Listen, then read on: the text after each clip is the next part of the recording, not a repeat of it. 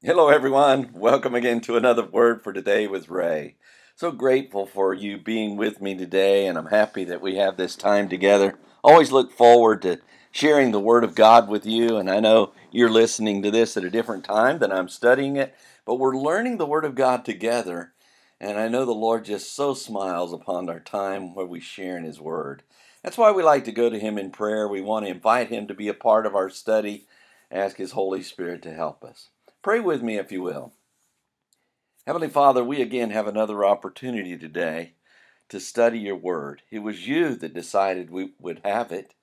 And so we're just so grateful to you that we have this chance to study, to learn of you, to know your ways, to know how you reacted to the people of Jerusalem and Samaria through the book of Micah. Lord, and that we can apply that to our own lives. We know that by your Holy Spirit you will lead us into all truth. You guide us there, Lord. You empower us to live according to that truth so that we can be pleasing to you. God, that's what we want today. We want our time of study to be pleasing to you, O Lord. We bless you. We thank you for your word, and we do so in Jesus' name. Amen. The title to today's lesson is The Sun Shall Go Down Over the Prophets. It's taken from the book of Micah, chapter 3, and verse 6. As Micah the prophet began to address the false prophets who not only made God's people err, but also bit with their teeth and cried peace whenever people attended to and fed them, and war whenever they didn't. Micah prophesied it was the Lord who was paying attention to these false prophets.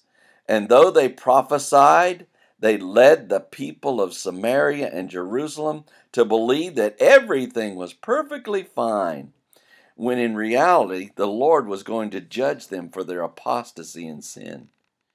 In chapter 3 and verse 6 of Micah's prophecy, we discover the judgment that will fall upon these false prophets because of their actions, where we read, Therefore night shall be unto you, that you shall not have a vision, and it shall be dark unto you, that you shall not divine.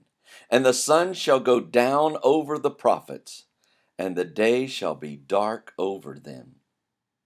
The verse begins, Therefore night shall be unto you, that you shall not have a vision. The first word employed by Micah in this verse is therefore. And we know this is a word denoting a conclusion. In this case, Micah is writing the Lord's judgment for their making the people to err. He continued, Night shall be unto you, which means gloom or a protective shadow will be what you see. And also that you shall not have a vision or divine vision, revelation or oracle.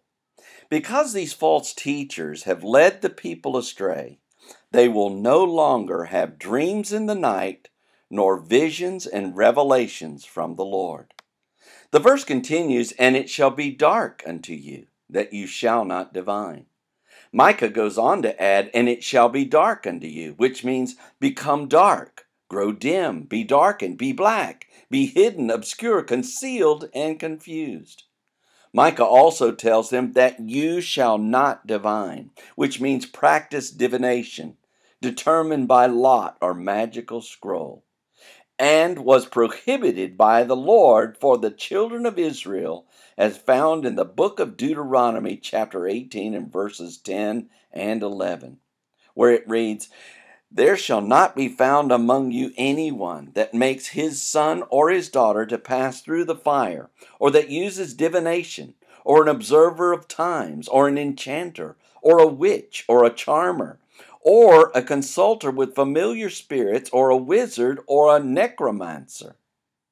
Finally, the verse says, And the sun shall not go, or shall go down over the prophets, and the day shall be dark over them.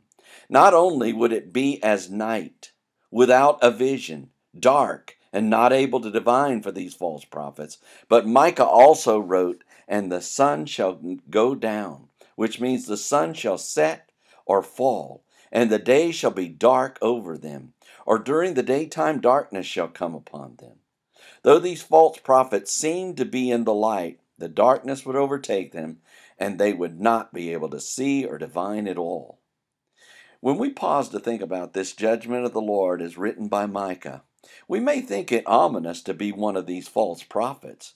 They were at one time leaders of the people of Samaria and Jerusalem because of their ability to divine, and they were destined to be in the dark because of their false prophecy. One of the greatest reasons to stay in the Word of God, the Bible, is to know what the Lord has to say.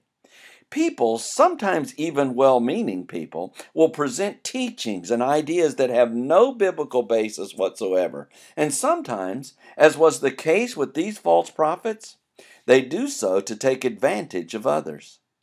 Let us allow God the Father, Jesus Christ His Son, and the Holy Spirit of God to keep us in the light of His Word.